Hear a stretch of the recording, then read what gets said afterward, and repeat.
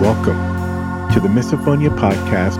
This is Season 6, Episode 19. My name's Adil Ahmad, and I have misophonia. This week, I'm honored to get a chance to speak with none other than Lisa Loeb. Lisa is a Grammy Award-winning singer-songwriter, actor, entrepreneur, and philanthropist who started her career with the platinum-selling hit song Stay from the classic 1994 film Reality Bites. She recently released her 15th album, A Simple Trick to Happiness, and followed that with the debut of her new musical, Together Apart, which has been written up in the New York Times, Vanity Fair, and People. Lisa also hosts her own weekday SiriusXM show called Stay with Lisa Loeb on 90s on 9, where she shares firsthand behind-the-scenes accounts about the music and events of the 90s. Lisa is also known to parents and kids for her 5 children's albums and 2 illustrated children's books with music. And on this episode, we will actually talk a lot about how misophonia has affected her family life. Lisa is often recognized for those iconic cat-eyed glasses, and she actually has her own eyewear line called Lisa Loeb Eyewear, where she oversees the business and design. And that collection is available at optical shops wherever women's and children's frames are available, as well as Costco. She's also on film and television, and most recently was in the Hallmark holiday movie Hanukkah on Rye, which came out this past December. If you want to learn more about Lisa, you can head over to lisaloeb.com. You can reach out to me by email at hellomisophoniapodcast.com or hit me up on Instagram and Facebook at misophoniapodcast. Feel free to share this episode to reach more misophones, 90s fans, and especially 90s fans with misophonia. Please head over and leave a quick rating wherever you listen to this show. It helps drive us up in the algorithms. Just a quick note about this episode. I edit the sound as much as possible to remove triggers. There were just a few periods of clicking here and there, more towards the end, that were a little trickier to get rid of. I don't think they were too bad, but my apologies if it causes problems. All right, let's just get started with this special episode with Lisa Loeb. Lisa, welcome to the podcast. Very exciting to have you. Thank you so much. It's great to be here. Yeah, I guess, do you want to just get into it? Maybe when did you know misophonia had a name? I don't think I knew misophonia had a name until probably within the last 10 years, maybe even later. It may have been when my kids, it may have been when I realized my kids had it, that I found out it had a name. And it's funny, there were 2 things that I didn't know about. One of them was, when I was a kid, this is a long explanation, a long way to get there, but when I was a kid, gosh, as long as I can remember, at least when I was in elementary school, if not earlier, so, single digits, probably 8, 9, 10 years old. And I remember this, I'm not going to go into too much of my sister either because it's her story to tell, but I feel like my sister had the same thing. My mother, my sweet mom, would eat sweet rolls from Mrs. Baird's bread, which is like she'd eat breakfast pastry sometimes for breakfast and sip her coffee. And that was her special moment in the morning. My mom, she had 4 kids, and she would, be in charge of all of us and feeding us and getting us to school. And she had a lot on her plate. But one of the things that she needed to do was sit and have her breakfast and drink her coffee.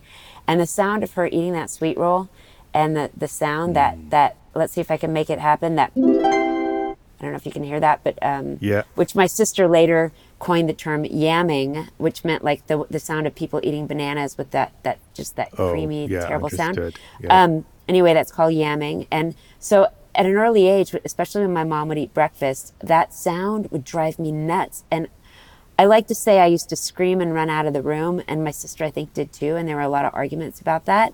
And, sometimes we would say, I'm not eating in here, and we'd run out. And in retrospect, that was the misophonia. I just thought I hated certain sounds, but I was so angry and I took it so personally. And it wasn't until years later, after I had experienced I travel a lot for my work as a musician, being on airplanes with people opening those little bags of snacks, people eating loudly, being in a movie theater where I love being in a movie theater, but hearing other people eat that popcorn or rifle their fingers through those bags, or being on a subway in New York where I used to live, and people with long fingernails, eating hot Cheetos. I don't know if hot Cheetos were around at the time, but eating Cheetos out of Mylar bags, which became more and more popular as, through the 90s. I was just so angry and so distracted and so out of sorts, you know? And it wasn't until later, I may have read a newspaper article about it in the New York Times or something, I found that there was a name for it. And I talked to my sister and we were like, oh my gosh, there's a name for it. So anyway, it took me a long time. And it was funny too. Sorry, I'm going on and not giving you space to give me more questions. But the other thing I found out around the same time was I as a musician, I like to joke around and I like to tell stories on stage and talk a lot. One of the things I would talk about is another experience I had with sound, which is I'd ask the audience, I'd say, hey, does anyone get in a trance? And, you know, people would laugh and titter as they do. And I said, you know, sometimes when I'm on an airplane and I hear a flight attendant's voice, especially for some reason when it's a man who's got a really gentle, wonderful kind of feminine voice, and they're telling you the directions on what to do, you know, the safety directions. If you know, like to put your seatbelt on, put the metal in the clasp or whatever, and like, you know, all those like emergency things that people say at the beginning of the flight. Mm-hmm. If I heard that voice, if I was in an office, especially the DMV, sort of government offices, hearing people type on a typewriter, there were certain situations where certain voices would put me in a trance, I said, and certain sounds would put me in a trance. Even once I was in Spain and we got a secret tour of a Moroccan, kind of like they would have these beautiful Moroccan designs in these buildings. I forgot what it's called. And this man in Spanish gave our group a tour in Spanish, and I could speak Spanish well enough, but his voice put me in a trance to the point where my arms, you know, I don't know if you ever did that thing where you stood in a doorway and pushed out with your arms against the door frame. And then when you stood into the room, your arms floated up sideways, up into the air. I don't know if you ever did that, but that was the thing we used to do when we were kids. But I was so relaxed when that man gave us a tour of that space in his Spanish accent in Spain. My arms floated up to the side. And all of these things are now what people call like ASMR. It's those ASMR sounds. And it was a similar relationship with sounds, but the positive side of it, where it relaxed me to the point where my arms might float up to the side, where I feel like I'm almost in a trance. And I feel like that's the other side of the misophonia, that my awareness and my physical reaction to sounds can be so drastic and violent on one end, and on the other side, I could be so sucked into it that it can put me in a trance in a positive way. So it's really interesting, and that's this whole ASMR craze that's going on, where people do these, you know, sounds on video. And what's funny is some of the ones that they call ASMR can give me that misophonia reaction where I am so angry, the sounds make me so mad, and they can set me off in the opposite direction. So it's just, I don't know, it's just an interesting world to live in. Yeah, that's interesting. It's come up a couple times. ASMR has come up quite a bit, and it's usually panned because people usually find the negative ones. But what's come up a couple times is the positive side, and I know that there actually is some research going into, can we come up with some algorithm where your noise canceling headphones actually tries to cancel out maybe negative sounds with something that gives you positive. That would be nice. I mean, I did meet with a audiologist to talk to them about my kids, because with me, I'm of the generation from the 1970s where you just suck it up. If you have a problem, you just deal with it. Yeah, you scream and run to the other room. But as a grown-up, I know how to, it turns out some of the things that I do, okay, now I'm going on way too many tangents. But anyway, I ended up going to an audiologist because my kids were having problems. And we wanted to figure out if you know, we were trying to figure out, are there specialists who can help us? And so we went to audiologist, was one of the people we went to help us. Yeah. And he had some ideas. And one of those was sounds that you listen to, you know, not white noise, but I forget what color the noise is. Brown noise. Brown noise is what it's a good one. To kind of cancel out the negative sounds, and also more than anything, just retrain your brain to focus on other things. Yeah, no, that's a common thing. There's like kind of hearing aids that you can get, yes, that like by Widex and other companies.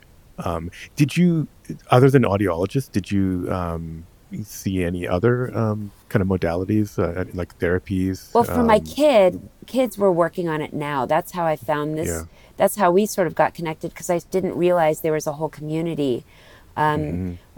The main things we did was first find an audiologist, and they actually they gave me they checked my hearing and stuff as well, because I said, yeah, I have misophonia too. But they also found that I had hyperacusis, which my daughter has, my son does not have. So that means sounds sound louder to us.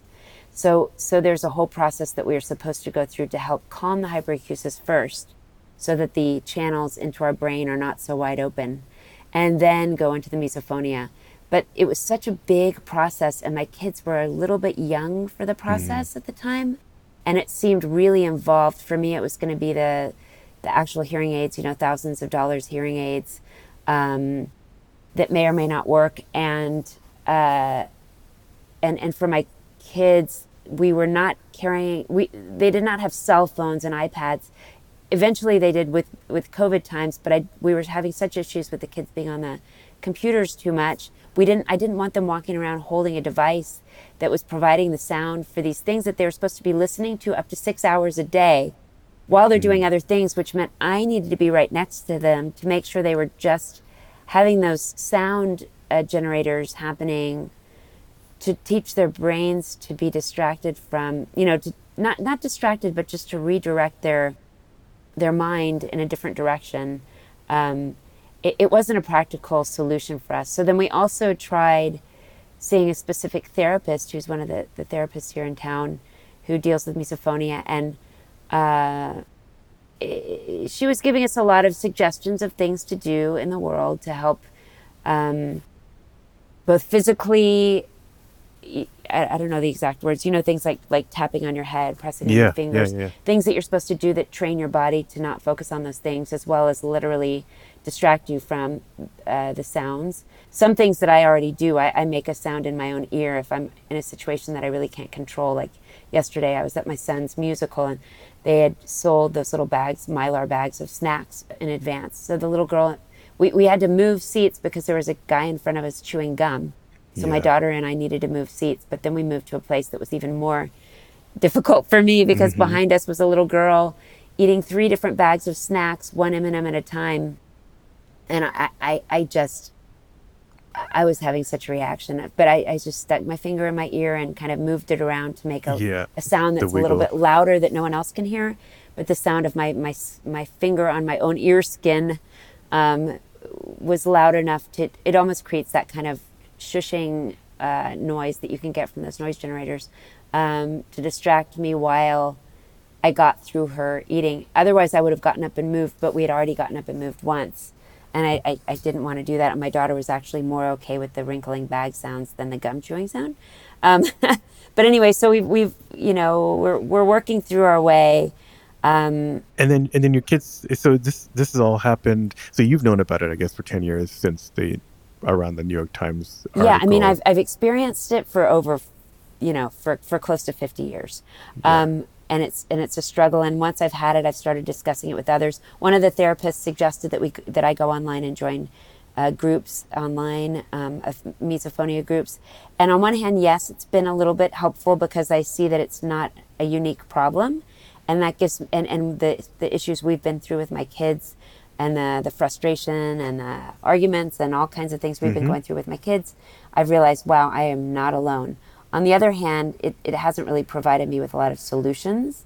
Every once in a while things come up about things that we should try that I have not tried yet, because it's also hard to get buy-in from kids sometimes, and you need buy-in in order for these solutions to work. Yeah, it's kind of a double-edged sword. And there are a lot of people, as you can probably tell, there's a big community online, but it seems like a lot of the times when people get in front of the computer, they're just ready to rant, and so there's not a lot there's a lot of sadness, honestly. And wow, there's just so and I think of my own experience, when my daughters can get pretty frustrated. And again, I'm not telling you the full I'm not going to tell you the full experience, because that's her story to tell, but it does definitely affect the family in a very huge way. And you really have to have buy-in. And And I know for myself, when I say to her, look, I know what you're going through, she says, no, you don't know what I'm going through. I really do know what she's going through. But yeah, and because of my awareness, we do allow things like, hey, I can see it's hard for you right now. Why don't you eat in the other room? Which is huge. I mean, there's a It's lot of huge, people who but come on and don't and have again, that. that's not always the reaction from all the parents in the room. Right. We just learned this phrase from a parenting coach that I wanted to go to, because as parents of people with misophonia, there's a constant struggle, and this happens with all kinds of behavior, whether it's related to neurodiverse issues and facts, or just kids' behavior. You don't know if it's a can't or a won't. And that's a huge issue. And sometimes you just don't know if a kid can't eat at the table or if they just don't want to eat at the table. And they're using it as an excuse. And this is like a huge issue for us right now that we are trying to figure out. It sounds like from the books and what the parenting coaches say that the best thing to do is to err on the side of can't, and go from there. The kid can't eat at the table right now. And yes, like you said, often with a lot of us, our big triggers can be our parents or people closest to us. And we question, we're like, well, how can they get through the day and they're fine at school? But often with a lot of different issues, they're holding it together at school, and maybe also communicating to certain good friends or teachers issues. Like I've seen my daughter advocate for herself and ask the teacher not to hand out chewing gum to the class. Which wasn't even an issue when I was a kid because chewing gum wasn't allowed at school. Right, yeah. Or when they had often would be at school with seats that they had to have every day because of COVID. They weren't allowed to change seats. They needed to stick with the same kids so they could do contact tracing, which I really appreciate. And yet they may be paired with a kid whose eating style is not ideal for my kid. But luckily the kids were able to either tell the teacher or tell the other kid, hey, do you mind not eating with your mouth open? Sometimes that worked, sometimes it didn't, but I love that they could try to advocate for themselves in a respectful way. Have you at any time talked to the school by chance? Oh yeah, we talked to the school. They're very respectful. Okay. Yeah. Schools have been very respectful about that. That being said, sometimes the sound of a teacher's voice, or worse, or easier if it's the sound of their voice on Zoom, because you can say, hey, I'm having trouble with this. Right. But sometimes you can't, sometimes you can't control it. Luckily, we haven't had main teachers that have been an issue with their voices. But it's a push and a pull, because sometimes once the kids know, oh, I can say that this teacher's voice is a problem for me.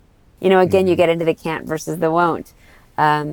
I know my misophonia has gotten worse in a way since I've had the kids, because now I'm always on the lookout for, oh gosh, is this sound going to be a problem for them? Are we going to be able to do this? There's movies we watch.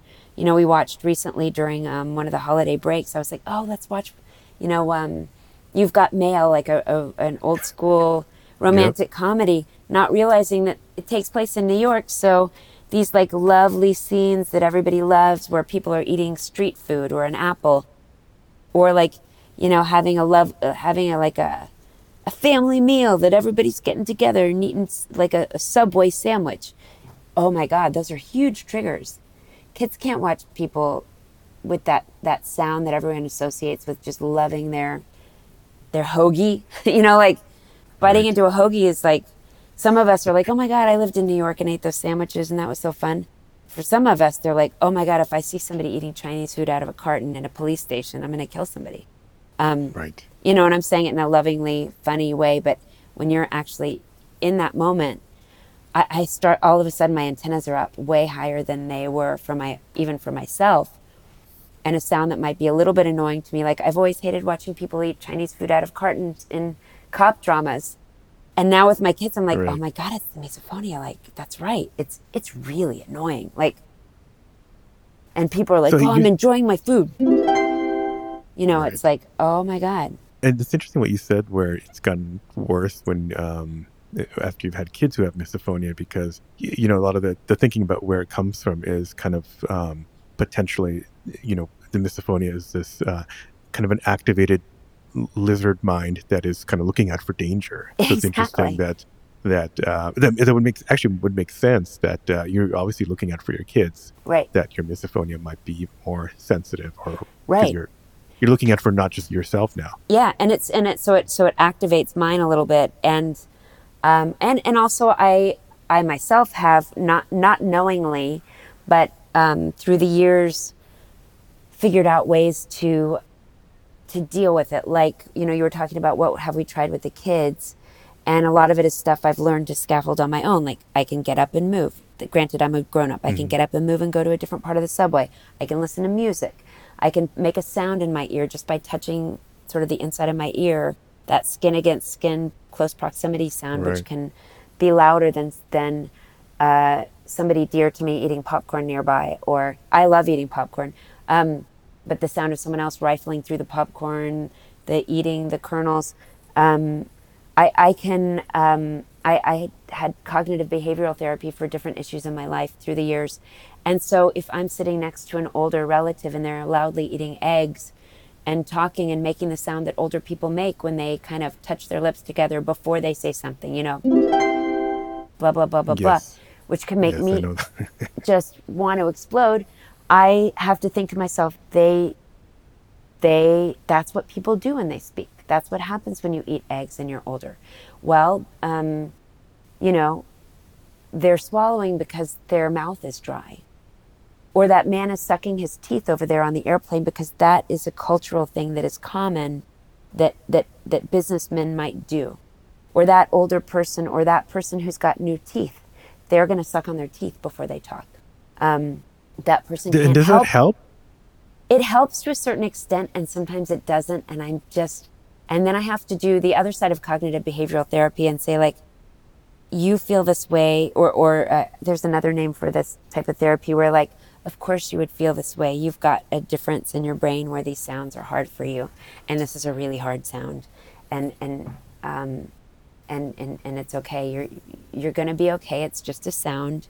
But I know it feels bad, and I'm sorry you have to feel this way right now. Like all the different soothing techniques and all the different distracting techniques and all the different trying to put it in,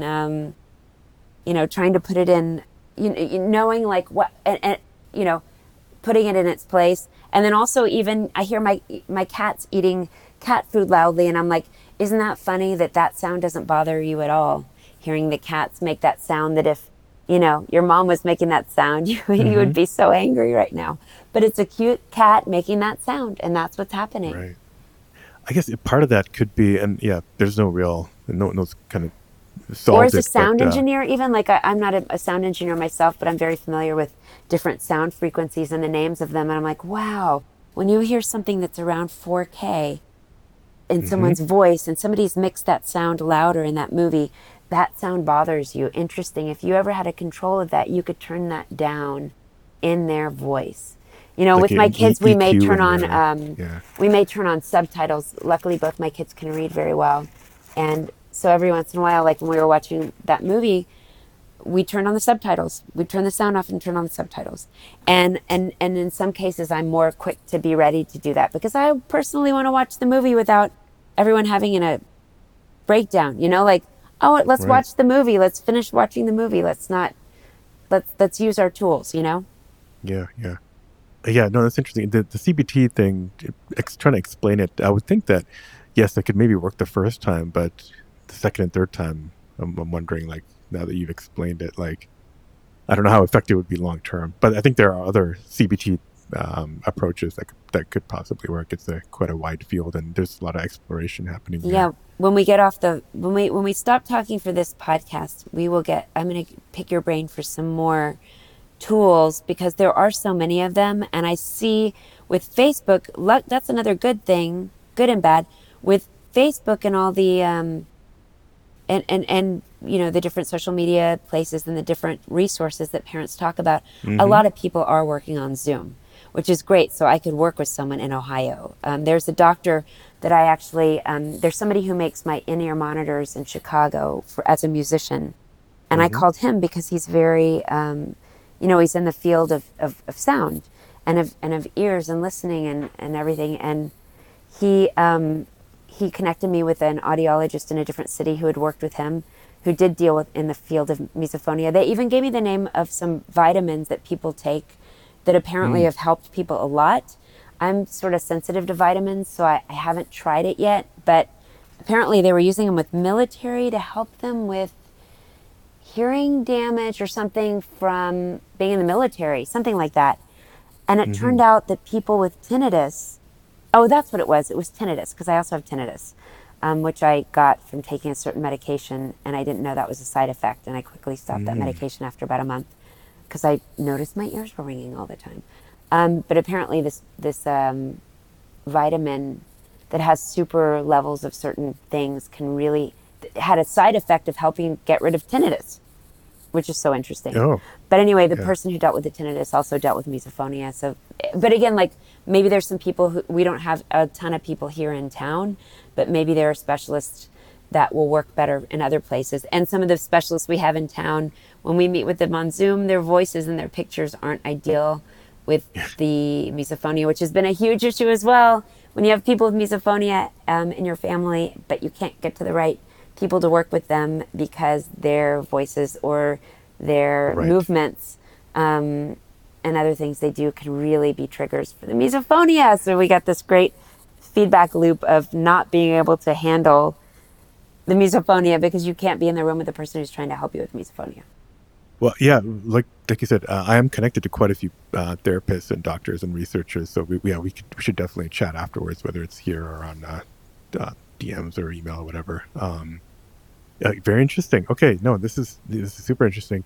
I actually want to also maybe kind of go back to kind of your first triggers. I'm curious because I've had a lot of people come on the podcast, and right around the time that they kind of noticed their misophonia, there was I don't know, maybe stuff going on at home, like kind of like a walking on eggshells experience. Nope, where there was nothing going on. It was normal life. I just know that certain sounds. I was a little girl with a little sister and a big brother and a little brother, and Daddy went off to be a doctor, to be go to work every day, and my mom would sit and have her breakfast. She would wake up before us, make all of our breakfast, sit and eat her breakfast, either with us or while we were around. She's much more organized than I am. I rarely am able to get myself together to eat breakfast before my kids. But she would get everything in order and she would have her coffee, and I just would freak out. That's it. Nothing else. And how did that affect your relationship with her? Like, were you guys close? Luckily, then my or mom now? was easygoing, and she didn't. She didn't get mad at us. And if she did, if she did say, because when you scream at your parents, she probably maybe got mad. I don't remember the getting mad part. Yeah. I just remember me getting mad. Right. Okay. And I think with it's what we would call exposure therapy, or just again, like I call it sucking it up. You just dealt with it. I just was constantly in situations where I would notice it, and it was my problem, and I just continued on. I don't know, like, who knows if it affected certain friendships that I decided not to have because I couldn't watch people eat. I don't remember that. I just remember that issue. And then as I got to be more of a grown-up, especially with the snacks on the airplane and traveling as a musician, it affected me. But as a child, I noticed sounds more than them bothering me. Like, I knew that when my third grade and second grade science and art teacher, who was the same person, when she would read aloud to us, she would read us stories, and she would talk about paintings, and the way she said paintings, and the way she pronounced her P, the P, and we were studying American. It was sort of an advanced class for young third graders, but we were doing a very deep dive into American painters, and there was Copley, and the P, it was like slightly spitty, and it was a little bit soothing, but I noticed it. I noticed it all the time. I noticed people's accents. I noticed the sound of, like, my math teacher, Mrs. Symes, in second grade and third grade. They had those kind of coffee cups in the 70s where it was like a plastic cup, and inside of it was another throwaway plastic cup that was like kind of a plasticky, and the sound of your dry hand on that plastic cup, almost like a solo cup, but it was smaller, so it Yeah. had a higher pitched brush kind of powdery sound. I knew these sounds. They were just important to me. I don't know. Yeah. The sound of a cup of sequins that you might use to do arts and crafts. The sound of glitter. I was very into my senses. We had, when I was very little, I think I was in a Montessori preschool or something, and so we would do activities around the different senses. There were little smell bottles. You could smell these different smells and figure out what they were, and I loved those. So I was like very in tune and the feeling of like a patent leather box, and the feeling of velvet. Like I loved my senses. And sometimes I wonder if I made my kids' misophonia happen, because when you raise kids, you want to make them really aware of their senses and how things smell and sound and feel. And yet I think I'm like, oh geez, did I overstimulate their senses to make them too aware of their senses? But those are things I took joy from when I was a kid, mostly, other than the sound of slurping coffee and sweet rolls. Yeah, so the negative senses, like all those other senses were basically, you just have positive memories. It's just the misophonia happens to have the kind of the Dr. Jekyll, Mr. Hyde kind of situation where there's like a negative side to that sense. Yeah, and it's funny too, because even now, not to jump back to the future, but I listen to NPR all the time, and I didn't know this was a misophonia thing. Certain voices make me angry, and I actually have to change the channel.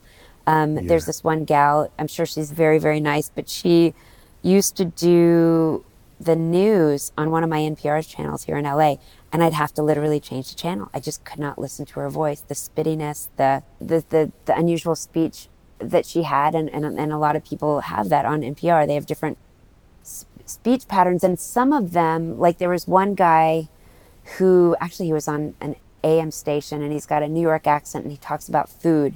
And I thought it was like the positive side of unusual voices that made me want to eat that Chinese food. But there were certain voices that I start mimicking, and I didn't realize that was a misophonia thing. I start mimicking them in order to handle them.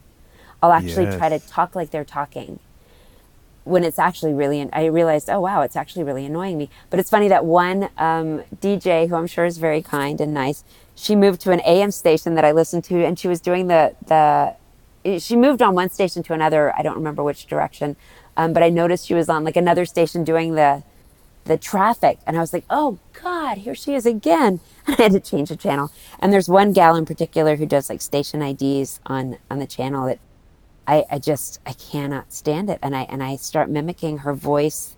I don't want to call them affectations, because she's not pretending to have them. It's just her voice. I have to mimic it. It's a funny way to handle it. Yeah, mimicking is that's odd, but a lot of us, all independently, kind of developed that as kind of a coping mechanism. And lately there has been some research as to why that might be.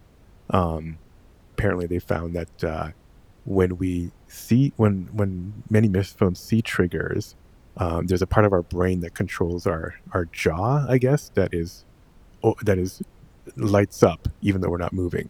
And so the idea might be that us moving in sync with that, those neurons firing somehow puts our brain at ease again. Interesting. And it has to do with like mirror neurons, which are... I read about that, and I was like, I don't think that's true. I just want to make... It's like a weird making fun of and controlling it. Yeah. I don't know, but I like... Early days, but there's research happening.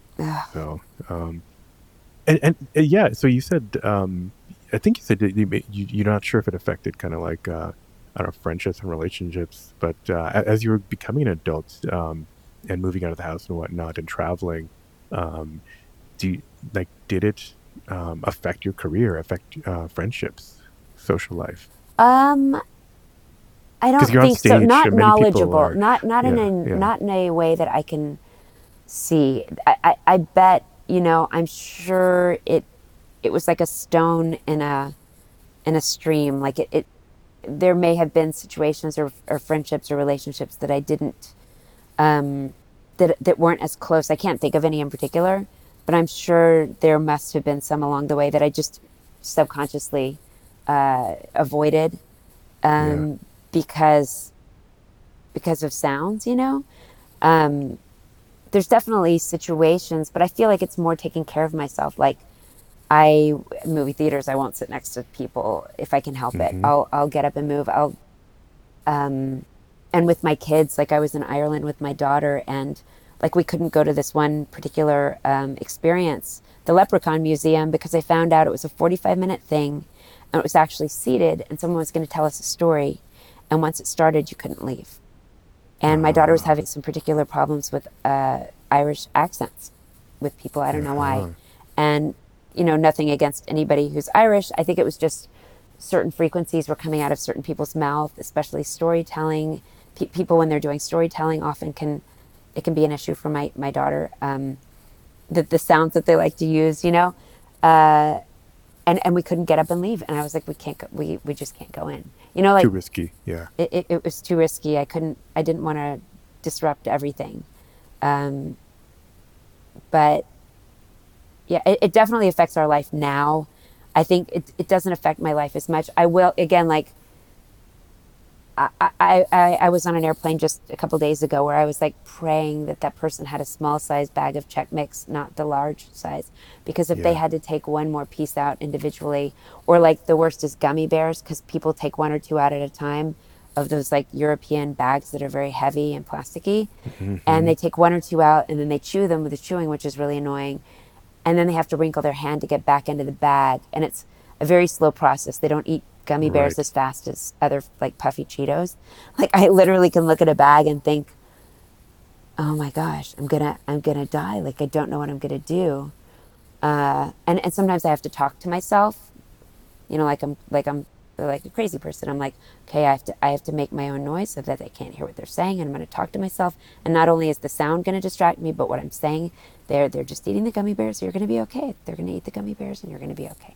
So that's one of your coping methods, is to self-talk out loud. Not just to soothe yourself, but just the actual sound and the distraction. I almost turned around to the girl last night at the play to go back to the play.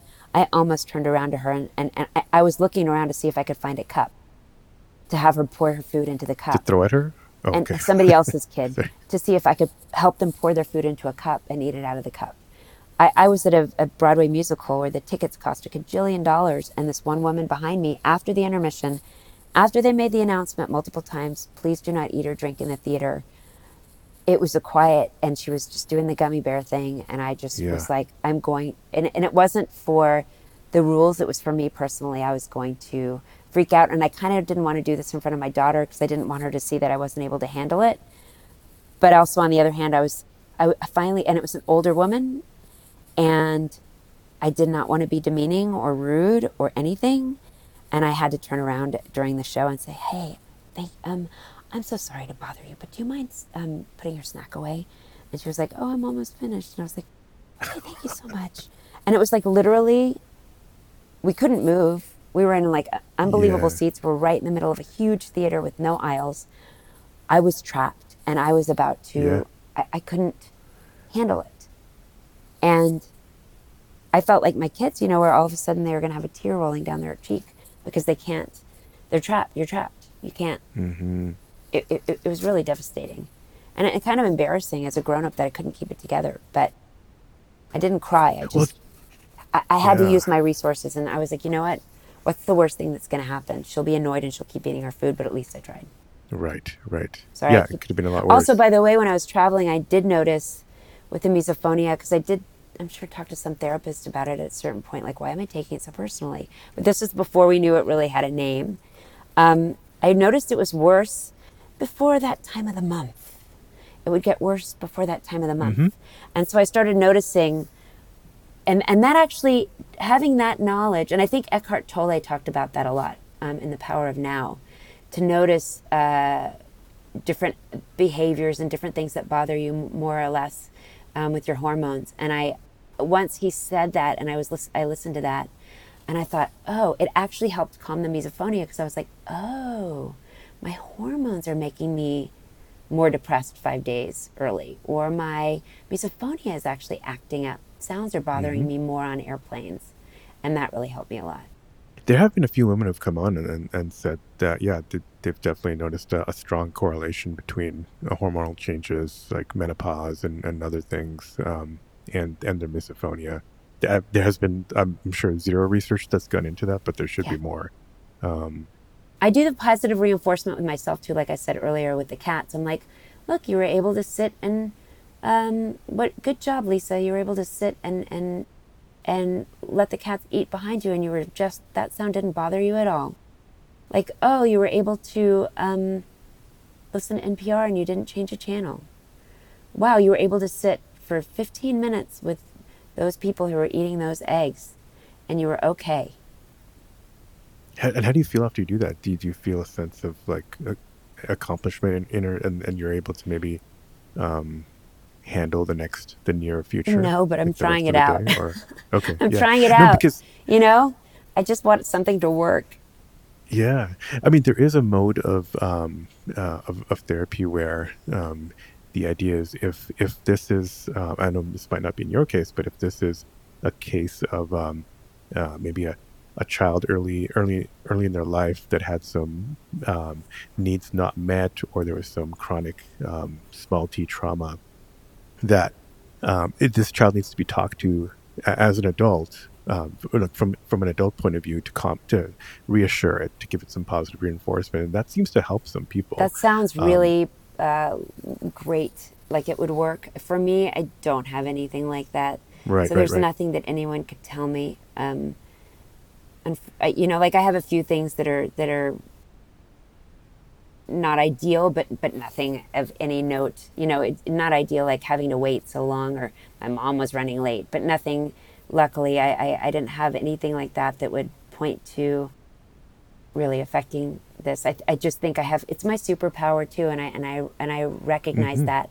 My work is in sound, and it's attention to detail and editing. I don't personally edit a lot of video, but when I work with editors, when I work with art directors, I am very keen on really specific details about what things look like, what they feel like, how they're made, whether it's wardrobe that I'm having made, art direction, videos, mixing records, directing people in musicals and plays. And that attention to detail is what I think, to me, and I've heard it from people I work with, that it puts my work in a different category, that people might be like, oh, you're such a control freak. And my friend calls it a quality control freak.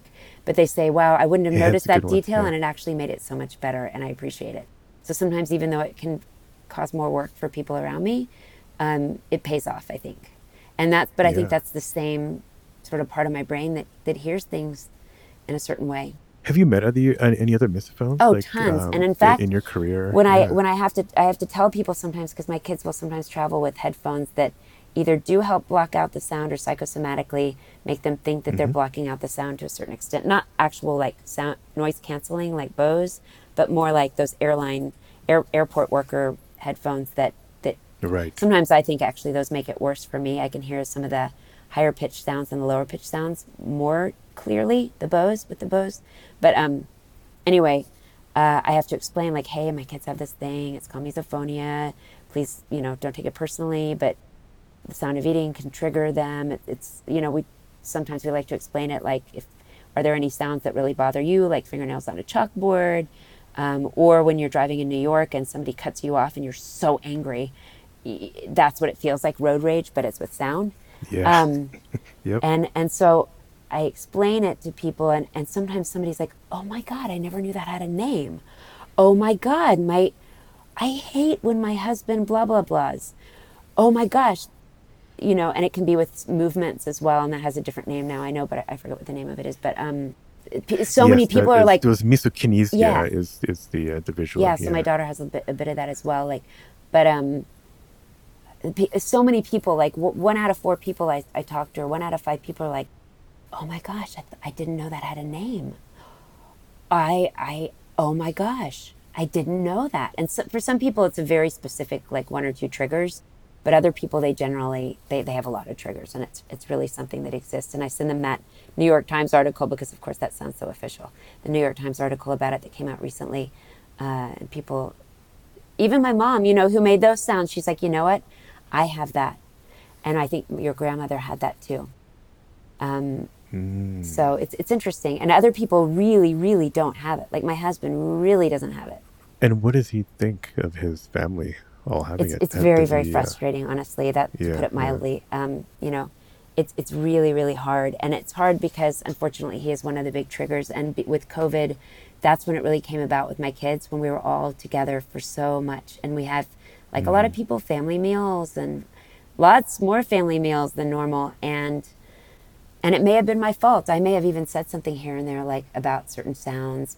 I don't think I did, but maybe I did. And my kids became very, very aware of sounds and of eating sounds and of talking sounds and of mouth opening sounds and of... And it seems just like misbehavior when it starts. It seems like kids who want to go watch TV or play video games and not sit at the table. Right. Or not do their due diligence, talking to their relatives or things like that. Yeah, right. And he understands it. It's been explained to him by experts. Jaylene Jaffe, one of our favorite experts, and others. And he's read articles about it, and he's explained it to his parents, who are very curious and concerned about it. They wanted to know, well, when is it going to be fixed? And it's like, well, that's a good question.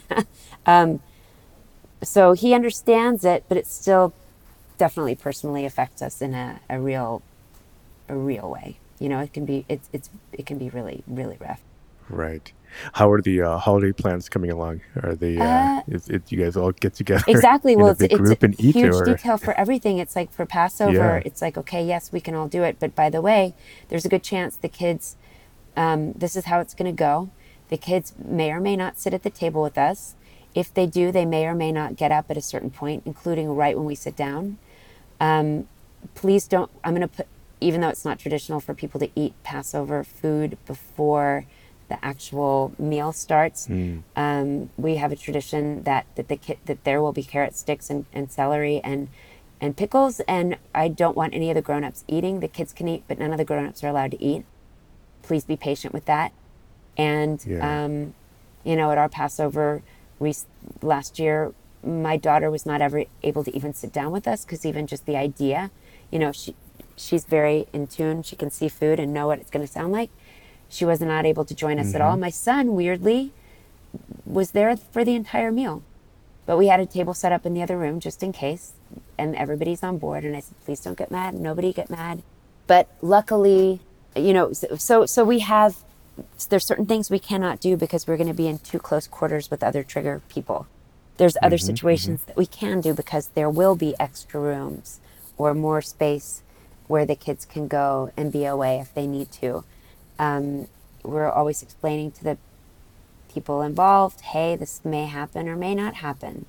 The kid may stay behind. A kid may break off into their own group.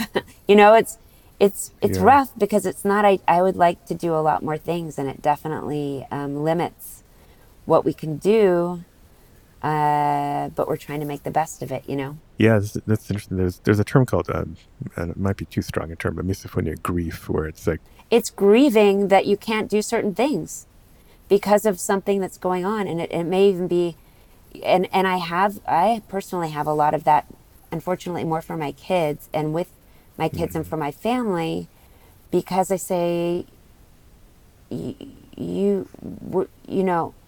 nobody's getting younger here, and these are opportunities that we are missing because of this misophonia. But it's a very fine line, because part of me wants the kids to really understand, like, hey, time is not standing still, and you're missing opportunities with the family because of this. You're not going to be able to have that conversation possibly in 10 years. This is the time now that you're going to be able to do these things. One of my aunts passed away recently, and, not to get drastic, but we didn't get to spend enough time with her. And she's not the only one that we don't get to spend enough time with. And on one hand, I think maybe it'll snap the kids into kind of like quick exposure, sort of like exposure therapy does. Sometimes I personally, when I eat with the kids, I'm not a big trigger for them. I can be with certain foods, but I'm really not luckily I'm not a big trigger with the kids. So I kind of secretly do exposure therapy with them, not in a harsh way, but like I see how long they can go. And often they can get through a whole meal with me and it's fine. Or they can get through half of a meal without headphones. And then they put their headphones on. In the back of my head, I'm thinking, okay, good. The more they can get used to eating with me, or if I sneakily start eating popcorn when I'm watching a show with one of them and they're able to do it. And I say, hey, you know, we just watched a whole show and I ate popcorn. And I want them to know they can do it. But it's the same sort of with that grief shock. It's a shock, you know, like shock them into saying, hey, this is your opportunity, you know, and maybe it's for a fun thing, like, hey, you know, you're not going to, let's go to Disneyland. Like, you're going to miss out if you don't go. Like, you're going to miss out. And sometimes they grieve also because they're like, but I just can't do it. And it sucks. And it's very sad because sometimes you think, oh, wait a minute. If I trick them and tell them that their time is going away and they're not going to get this great experience, or conversely, they're not going to get this sweet life experience because it's going to go away. And they're sad about it too because they just can't handle it, you know? Yeah, it's an interesting approach. And it's good that at least it's coming from you, from someone who has misophonia. That hopefully they can... it usually tends to be better. We tend to, I think, take those kinds of suggestions better from somebody who has misophonia, because I think a lot of us feel maybe safer around people with misophonia. Maybe that's why they can eat around you a little bit more. Well, they also don't feel like they're being blamed. I understand. Mm-hmm. You know, like when you're a trigger, I mean, it's hard for me I was about to say, I don't know what it feels like to be a trigger, but I do. My son, especially with my little boy, my son, at night, we used to do it more, but he reads on his own. But when we do, I still enjoy reading to him. There's some great books out there. And I'm laying on my back and my mouth gets dry and I have to shut my mouth and open it again, or I'm trying to be really quiet and just swallow quietly instead of making a deal out of the way I'm swallowing. Yeah. And all of a sudden my swallowing is making a smacking sound, and he'll say, stop smacking, you know. He'll say it in that kind of way that you feel like saying it when you're grown up, but you often don't say it because you know that that's rude. And you say, stop smacking. And instead of me saying, I'm not smacking, you know, sometimes part of me, and sometimes I have behaved this way, unfortunately, and I say, fine, I'm not reading, good night, leaving the room. You know, I take it personally, right. And I'm like, fine, if you don't want to deal with me, then I'm leaving the room. You don't get me to read to you. And sometimes when I have my wits about me, which is more often now, I say, would you rather me sit across the room? Or I say, hey, bud, you know, I'm smacking because I got to swallow when I read because my mouth got dry. That's what it is. Well, you're smacking. Yes, I am. Sorry. I'll do I'm doing my best. And in a more loving tone that I actually feel, I'll say, hey, I can tell this is really hard for you.